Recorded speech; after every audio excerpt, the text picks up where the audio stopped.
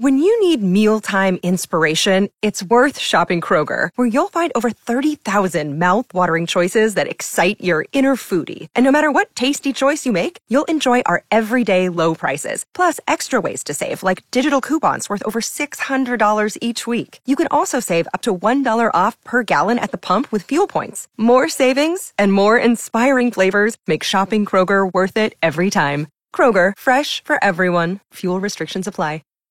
Good morning, it's Cool, and I'm Mike in the morning with a Mindbender for a Tuesday. 70% of people would never live next to this. It can have a long line of cars. Hi, Cool, what do you think the answer is? About a land. Oh, that is stinky. No, that's not it. Is it the railroad crossing? It is not the railroad crossing. The Sullivan Arena or something? Nope, not the Sullivan. How about an interstate? It's not an interstate. I'm thinking car wash. A car wash? Nope, it's not a car wash. How about a fast food restaurant? Oh, that's a good answer, but that's not the right one. Morning, Cool, do you know what it is? Would it be the state fair? Nope, it's not the state fair. Although I hate getting caught in that line, don't you? Oh, gosh. The last thing I could think of is the airport. God, those lines are crazy long sometimes. Yeah, those lines are long, but it's not the airport. Oh, my. This is a good one. Thank you.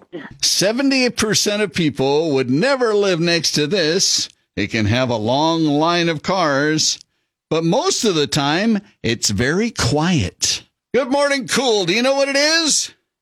Is it a coffee barista? Shop? Nope, it's not a coffee shop. Either a hospital or a church. Neither of those. The library. Nope, it's not the library. A national park. It's not a national park. Oh, this is a good one. Thank you so much. Bye. Hey, good morning, Mike Scott. Do you have a winner yet? I don't.